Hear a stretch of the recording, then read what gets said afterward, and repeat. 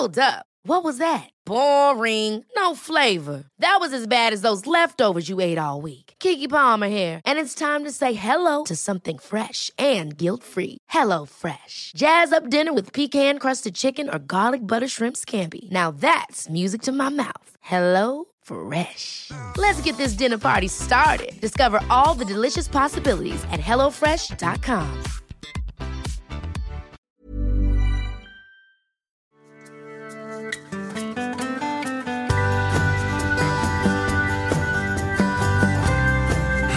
Vi får se vad vi landar idag. Får se vad som händer. Och nu har vi ju tryckt på räck här utan att vi har någonting och vet vad vi ska prata om egentligen. Men så är det väl ibland. Ja. Det är väl så oftast, tänker jag. Det brukar bli bra, tycker jag. Ja. Och folk verkar också tycka att det blir bra. Ja, det är många som lyssnar. Ja. Det är kul. Det är svinkul faktiskt. Vi hade ju inte världsrekord, ska jag inte säga, men vi hade eget världsrekord. Personbästa. På förra avsnittet. Just med high performer och det här duktig flicka-syndromet och prestationsångest. Det var någonting som väldigt många ville lyssna på. Och det var nog det högsta vi har haft någonsin på någon av poddarna. Så det var ju kul. Det är svinkul. Ja, det är skitskoj. Och jag tänker att det finns väldigt mycket att säga om det där. Så jag vet inte om vi ska säga mer om det eller om vi ska släppa det ämnet och kolla på annat. Sådär. Kan vi fundera på det? Sådär. Hur har du haft det? Jag har haft det bra, har jag. Vi hade ju första tillfället för kursen igår. Med vi eller egen rehabilitering för stress och utmattning. Just det. Det var kul. Det var väldigt engagerade och vi fick en bra diskussion, tycker jag. Och det var ju första tillfället för den kullen. Ja, precis, för den kullen, ja. Precis. Ja. Så att det känns kul, tyckte jag. Ja, det ska ju. Komma igång där. Ja, det är lite grann så. Det är kul att träffa nytt folk och det är kul att sätta igång med de här sakerna. Det är ju ofta ganska stor, ska vi säga, det blir ganska stor effekt väldigt snabbt. Det blir ju lite som en örfil på vänster, en örfil på höger. Precis. Mentalt, om man säger. Ja. Och det är ju liksom många kugghjul, de kände det redan igår, att det är många tankar som väcks. Ja. Och man börjar ifrågasätta liksom sitt eget beteende och varför man gör som man gör. Och så man börjar lägga det här pusslet som vi pratar om ibland. Att, och det såg man på dem. Att de börjar förstå själva att vilka pusselbitar som ska vara vart. Ja. På ett ungefär så. Ja. Så det var svinkul. Ja. Så det gick vi igenom liksom återhämtningen och vad stress är igår. Ja, just det. Och det är ju väldigt tydligt. Och det där är någonting vi ser både med kurserna och kanske det är ett av de absolut största effekterna vi någonsin har stött på. Det var ju efter eventet på Stenungsbaden som vi hade. Det var ju typ 3 föreläsningar mer eller mindre av ett dygn. Fredag eftermiddag till lördag eftermiddag. Och så var träning och sådär och käk. Och det vi har hört efter det och så många som har börjat hos oss efter det, vi har aldrig varit med om någonting liknande. Nej. Men när vi börjar fundera på vad det är som har hänt oss, så ser vi att vi har ju möjlighet att ge vid det, liksom en sån typ av arrangemang, så har vi möjlighet att hjälpa dem igenom från början till slut med allting som vi anser man måste ha med sig för att lösa utmattning eller trötthet eller livssituationer. Och det blir otroligt kraftiga effekter på det. Jag har 2 stycken som var där. Och den ena av dem sa det att hon trodde inte riktigt på när jag sa att ni ska nog inte göra så mycket som kommer den här veckan. Nej. Utan det kommer att hända saker här nu, va?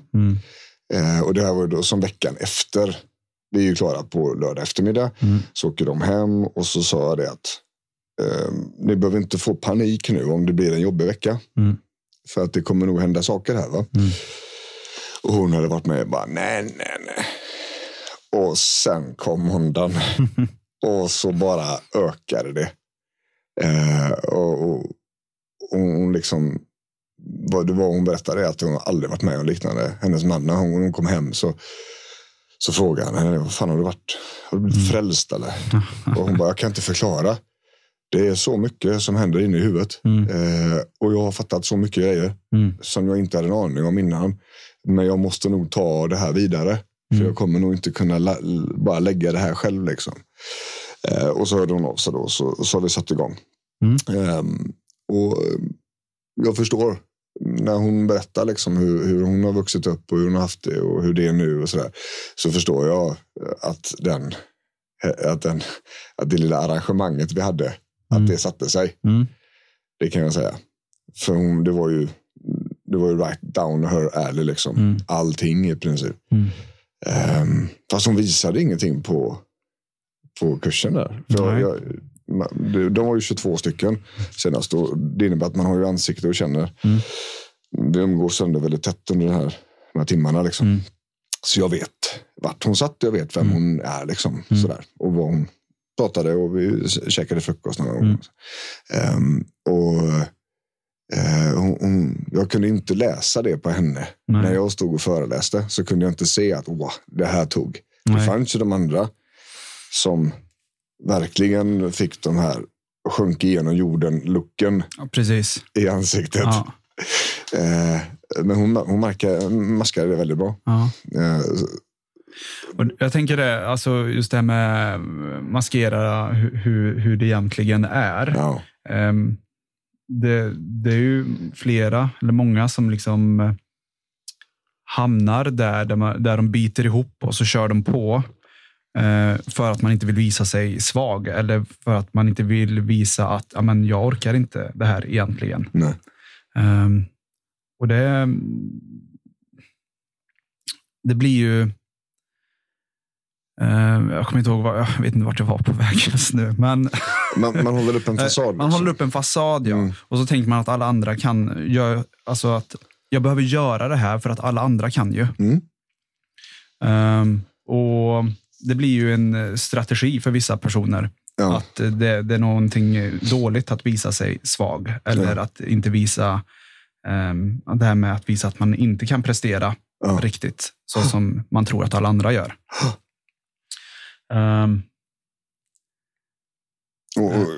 Det där hänger nog ganska mycket också ihop med just det här att man jämför sig med andra. Precis. Och med de här sakerna vi pratar om som väldigt många har besvär med när det gäller just utmattningen. De här paraplyerna vi pratar om. Så är det ju låg självkänsla är ju topp där. Och ofta, jag brukar använda den där liksom för att på något vis hjälpa patienten att förstå att beteendet inte är osynligt och att det går att förklara och att det finns ganska mycket mer som hon upplever som jag redan vet nu utan att ha frågat om. Så jag gör faktiskt ofta så att jag brukar vänta med självkänslan fram tills jag liksom ska förklara att alla dina beteenden det hamnar liksom under samma paraply. Och det gör att jag kan hjälpa dig att förklara ännu fler saker. Som till exempel det vi inte har pratat om, vilket är din rötna självkänsla. Och då får man nästan alltid samma reaktion. Att det blir liksom inte blekt i ansiktet, men man, det är väldigt sällan den är bra. Så är det ju. Det är ju sällan någon som kör på och gör massa saker för att duga till som har en bra självkänsla. Så är det. Och det blir ju det blir en komplex situation där. För att man tror att man måste göra på vissa sätt för att duga till. Och så gör man det. Fast det är själva det man gör där. Det är precis tvärtom om man behöver för att må bättre. Liksom. Sådär. Det blir knepigt för många. Och jag hade en sån diskussion igår. Just det här med vi pratade på att man ville tillbaka. Hon sa så här att jag vill tillbaka till där jag var förut. Jag vill kunna göra mer saker. Och så sa hon att jag vill tillbaka till det att jag kan jobba och sen kan jag laga mat och sen kan jag städa och tvätta och fixa med barna och skjutsa och lämna. Och jag bara, vem klarar det här? hur många gör alla de här aktiviteterna? Ja, men jag gjorde det förr. Ja. Och det är också en av anledningarna till att vi sitter här idag. Och nu så har man sjukskriven. Och det har nästan blivit så att när mannen har kommit hem så känner hon ett behov att behöva redovisa allt hon har gjort. För att annars så att han ska veta att men jag har gjort någonting nu när jag var hemma. Och inte bara slappat eller jag vet inte. Det är komplicerat här liksom. Och ska man dessutom då jobba på att stå på sig och så känner man att man inte kan det för att då kommer folk tycka ännu sämre om mig. Eller då kommer jag passa ännu sämre in i detta. Och det är väldigt mycket det där med självkänsla. Och självkänsla är ju väldigt komplicerat. Det är ju otroligt långt ifrån det som kanske kvällstidningarna skriver om. Så här förbättrar du din självkänsla. Och det funkar ju inte så. Inte riktigt. Nej. Herregud, det är så avancerat. Jag vet inte hur många böcker jag har om det. Alltså hela det företeelsen med självet och känslan kring detta. Och det är ju ett mätinstrument. Precis. Och det här mätinstrumentet ska ju liksom fånga upp positiva eller negativa signaler från omgivningen. Och det gör att det blir komplicerat. Dels om man då som perfektionism eller de här som ofta skapar utmattning då, att det finns inget övre tak. Det innebär att du blir aldrig någonsin nöjd. Nej. Så oavsett vad du gör för något så laddar det inte på mätinstrumentet. Det får liksom du får aldrig mäta upp grönt där. Nej. Samma sak med komplimanger som inte går att ta emot eller det känns inte som att de är ärliga eller sådär va. Då kommer det inte heller funka. Och det är ju kanske nutid då. Men det här mätinstrumentet det utvecklades när vi är unga. Och om inte vi får hjälp med att liksom uppleva bra saker och förstå att det var bra så kan vi heller, så vet inte mätinstrumentet hur det ska kännas riktigt. Nej. Hur känns det att vara bra nog utan att behöva göra massa saker? Ja, det har den aldrig fått testa. Hur ska vi då kunna känna det här och veta det här när vi är vuxna? Det blir väldigt svårt. Och det är också därför det inte bara är att förändra. För att oavsett hur vi gör detta så kommer det vara svårt för mätinstrumentet självkänsla och veta vad det är den letar efter. Lite sådär. Och under självkänsla som ju är också ett paraplybegrepp så finns det ju då självhävdelse, det finns självförsvar, det finns självrespekt, det finns självförtroende. Det finns en mängd olika domäner under det där. Där man kan ha bra på vissa och kass på andra. Man kan vara väldigt bra på att hävda sin egen plats men så fort man blir kritiserad så viker man. Sådär. Det finns massor av olika situationer och varianter på det där. Och när man har då liksom alla de här domänerna påverkade så pratar man om en generellt låg självkänsla. Och den är ju väldigt komplicerad att få bort. Och man får också fundera på vad är det som hindrar mig från att ta emot detta. Då skalar man nog uppåt och så ser man att men det är skuld som är en av de stora faktorerna. Det är skulden som gör att du inte tror eller inte känner att du räcker till för du borde vara mer, du måste vara mer. Det finns någon form av outtalad skuldkänsla, dåligt samvete i detta. Antagligen är det upplärt från uppväxten. Men det kan också vara underhållt utav vuxenlivet. Det vill säga att det här känslan du har att du borde vara någon annan än den du är kanske har förstärkts genom situationerna du har hamnat i, jobben du har haft, partnerna du har levt med och så här. Och så länge det underhålls så påstår man ju då i alla fall inom schematerapin att du ska nog inte räkna med att det försvinner. Nej. Utan Vi måste jobba på de här grejerna, men vi måste också se till att exponera oss så lite som möjligt för saker som hetsar oss. Liksom. Så liksom skapa en förståelse för vad det är som bygger på det här och vilka situationer som man kan vara mer vaksam kring. Och det är ju väldigt... Den här schematerapin är ju helt brutal i litteraturen där. Alltså, schematerapi, det är ju den terapin då som listar alla de här mönstren och paraplierna som vi pratar om. Och det finns 18 stycken. Det man kallar för maladaptiva mönster. Vilket innebär då är mönster som skapar problem för oss. Och det här är ju framförallt då inriktat på emotionella behov i relationer. Det är liksom hela terapins syfte, va? Inte så mycket vad som händer på insidan, utan hur relaterar du till andra människor. Och vad händer då? Och många av de här mönstren, där står det att vi kan komma till ett läge där du behöver vara redo att avsluta din relation med kompisen eller partnern eller liknande. För om vi kommer fram till att du har fastnat i en situation där du har någon bredvid dig, runt dig, som kommer att fortsätta hålla igång de här grejerna, så spelar det ingen roll vad vi gör. Det är mer så starka drivkrafter.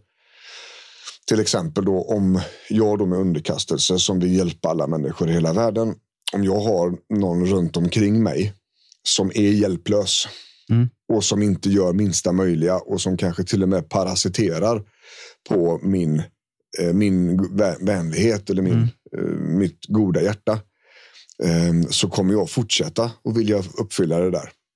Och det kommer inte att lösa sig. Nej. Och för att själva hjälpbehovet på andra sidan är inte sunt. Nej. Men jag kommer att uppfylla det ändå.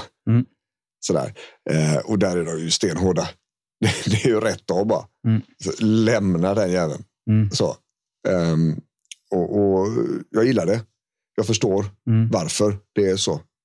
Och jag har ju varit där i den vägen själv också. Och det är väldigt tydligt. Så jag vågar ju påstå att även om det finns ju det går inte att titta in i hjärnan på folk, utan vetenskapen är ju forskad fram. Och det finns ju alltid liksom faktorer som skulle kunna göra att men det här, nej men de har fel. Men hittills har jag inte stött på någon sån som inte går och ska vi säga pricka. Så att jag vågar påstå att det här är rätt. Helt enkelt. Yes. Det stämmer varje gång hittills. Och det är väl en av orsakerna till att vi kan pricka grejerna så bra när vi jobbar. Och det blir ju liksom det blir ju väldigt konkret och väldigt en skarp kant där, att det här är en person till exempel som inte gynnar ditt mående och liksom underhåller det här. Och när vi landar i de situationerna och så blir det ju ett väldigt ja eller nej beslut. Alltså det här, du behöver gå bort härifrån. För annars så kommer det här vara längre än vad det behöver vara. Och vara tyngre än det behöver vara. Och samtidigt så säger vi det till en person som det här blir typ det svåraste man kan göra. För då blir det ju att man slutar hjälpa den här personen. Och så sätter man upp sig själv högre upp. 2 saker som är extremt svåra att göra. På gränsen till omöjliga. Och ibland så är det så att folk vill gärna testa andra verktyg eller liksom andra alternativ först. Bara för att för man tänker att det här, jag kan nog lyckas ändå på något sätt. Man vet inte hur, men känslan är att det här vill jag inte. Men det måste finnas ett enklare sätt än det här. Liksom. Precis. Och absolut, man kan ju testa, men förr eller senare så landar man i samma cykel igen. Man kanske får till en förbättring just för stunden. Men Men i slutändan så kommer vi tillbaka i samma mönster. Ofta är det så. Ja. Och till slut så blir det så här att man får nog. Och då bägaren har runnit över och då när man har liksom landat i botten nästan till. Då känner man ofta, eller då är det ju lättare för då vet man ju att det här är bajs bara. Ja, precis. Och när vi pratar om motivation och drivkrafter och sånt så är det mycket lättare att ta sig ifrån en dålig situation än ta sig till en bra situation. Det är mycket starkare motor. Och förklara deras orsaker, såklart. Vi människor är liksom kodade och vill ha det så lite dåligt som möjligt. Vilket innebär att om det inte är tillräckligt dåligt så är vi inte särskilt motiverade att göra en förändring. Nej. Det är också därför många lever i sina relationer år ut och år in. För att det är inte dåligt. Nej. Det är okej. Men är det bra då? Nej, men det är ju inte så... Nej, men vi överlever ju. Det är ju inte, det är ingen fara för överlevnad. Vi har det bra praktiskt liksom. Ja. Vi har det bra hus och pengar och bil och sådär. Ja. Okej. Ja. Och är det du känner att en relation ska innehålla så absolut. Sådär. Men nu har vi pratat om det här ett par gånger. Och du kommer ju tillbaks till att det är någonting som skaver. Och jag tycker att det verkar som att det skaver mer och mer. Sådär. Och när vi sitter med den typen av problematik just när det gäller relationer och de här sakerna och allt det vi pratar om så hör vi ju ganska snabbt att det är inte säkert att det här kommer att landa bra. Nej. Men istället för att börja säga det så hjälper vi ju patienten att liksom förstå vad hon själv vill. Eller han också för en del. Förstå vad man själv behöver. Förstå vad som finns, vad som inte finns. Nästa steg är att lära sig och göra en annan grej med kommunikationen. Hur förmedlar jag detta? Ja, nu har jag lärt mig vad jag behöver, vad jag vill ha och så vidare och så vidare. Och det finns inte på det sättet. Men vi tycker ju om varandra så ska vi börja med att berätta detta. Sådär. Och sen får man se vad händer med den informationen. Hur tas den emot? Ja, ibland så... Åh helvete, men det här har jag också tänkt på. Vad bra att vi tog upp detta. Nu kan vi göra någonting med det. Skitbra. Och så blir relationen otroligt mycket bättre. Det var ganska kort tid faktiskt. Och ibland så faller det precis i död jord. Ja. Det blir liksom inte, det blir inte ens någon uppstuds på den bollen utan det blir bara Okej. Ja, då pratar vi om det. Och så får man förhålla sig till det och så får man ta ett nytt grepp och försöka ytterligare ett varv kanske då. Och förklara, finns det fortfarande inget engagemang ifrån den andra personen? Då får vi börja och kolla på andra vägar helt enkelt. Och då förklara. Och engagemang att den andra personen inte vill vara tillmötesgående. Ja.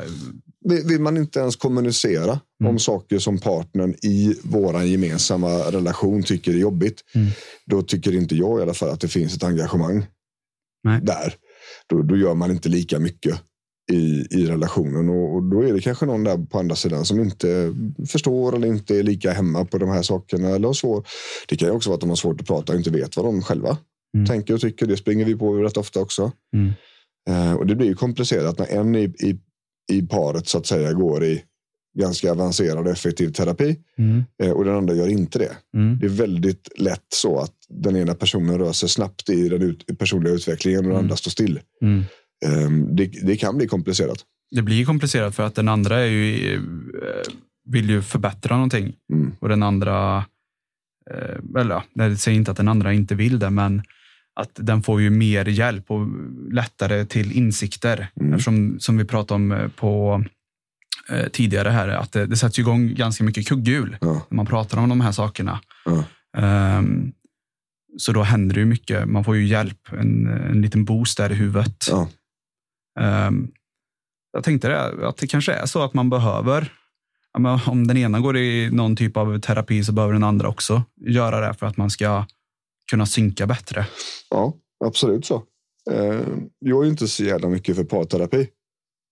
Just att sitta tillsammans. För det fungerar i vissa situationer. Och om man pratar om generella saker om relationen. Förhållandet, alltså kommunikationen i relationen egentligen. Men det är liksom en nivå. Och ganska ytlig nivå. Det är mer logistik.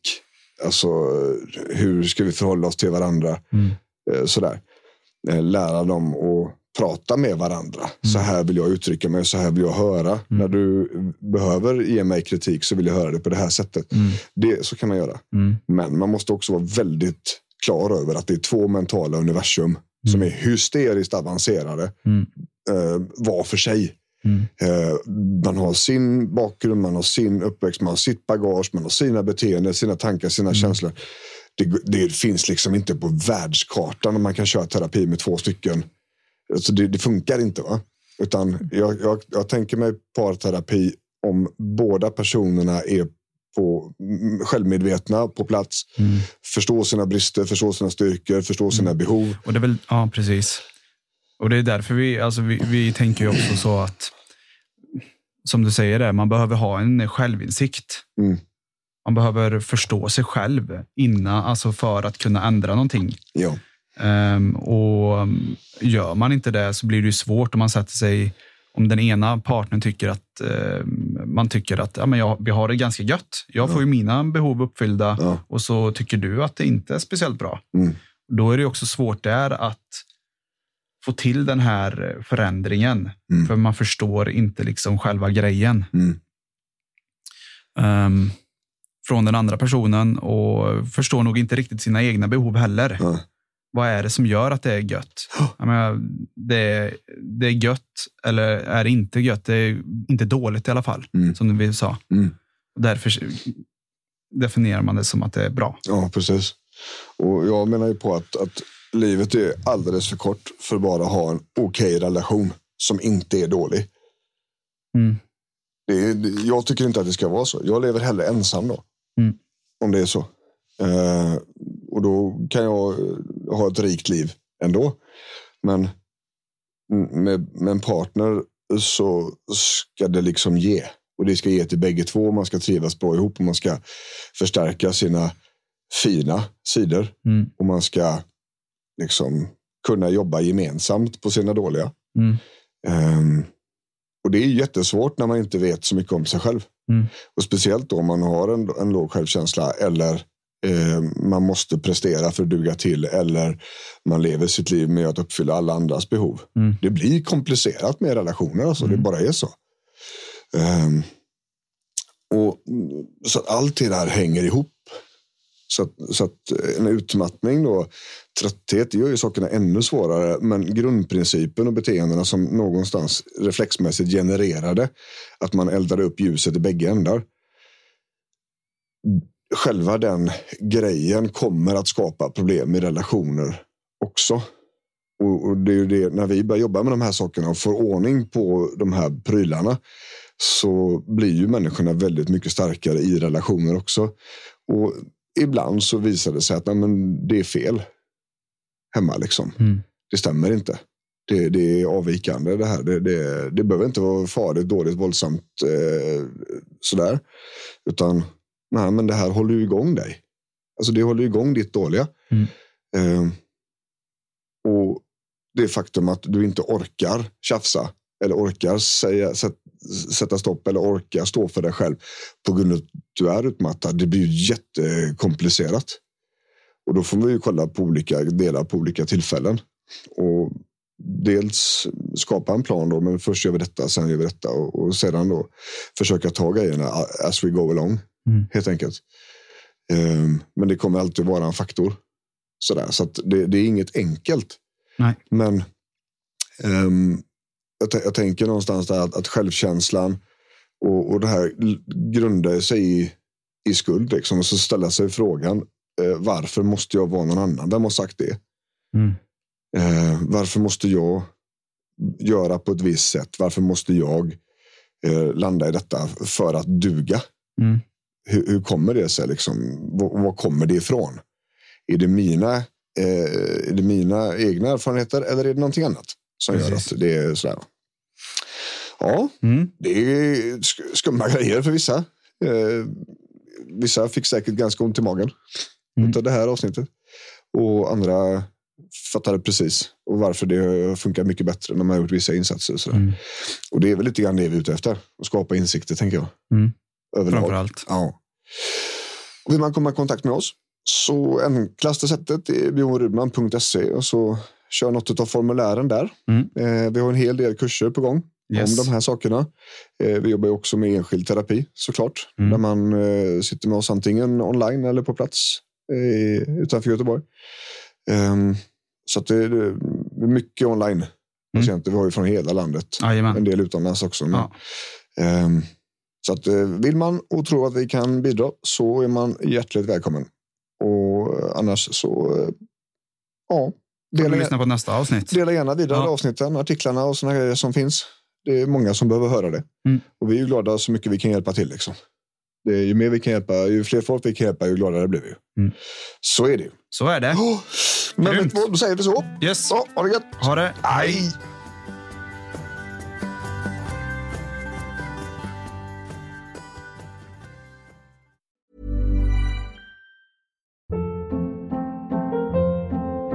Hold up. What was that? Boring. No flavor. That was as bad as those leftovers you ate all week. Keke Palmer here, and it's time to say hello to something fresh and guilt-free. Hello Fresh. Jazz up dinner with pecan-crusted chicken or garlic butter shrimp scampi. Now that's music to my mouth. Hello Fresh. Let's get this dinner party started. Discover all the delicious possibilities at hellofresh.com.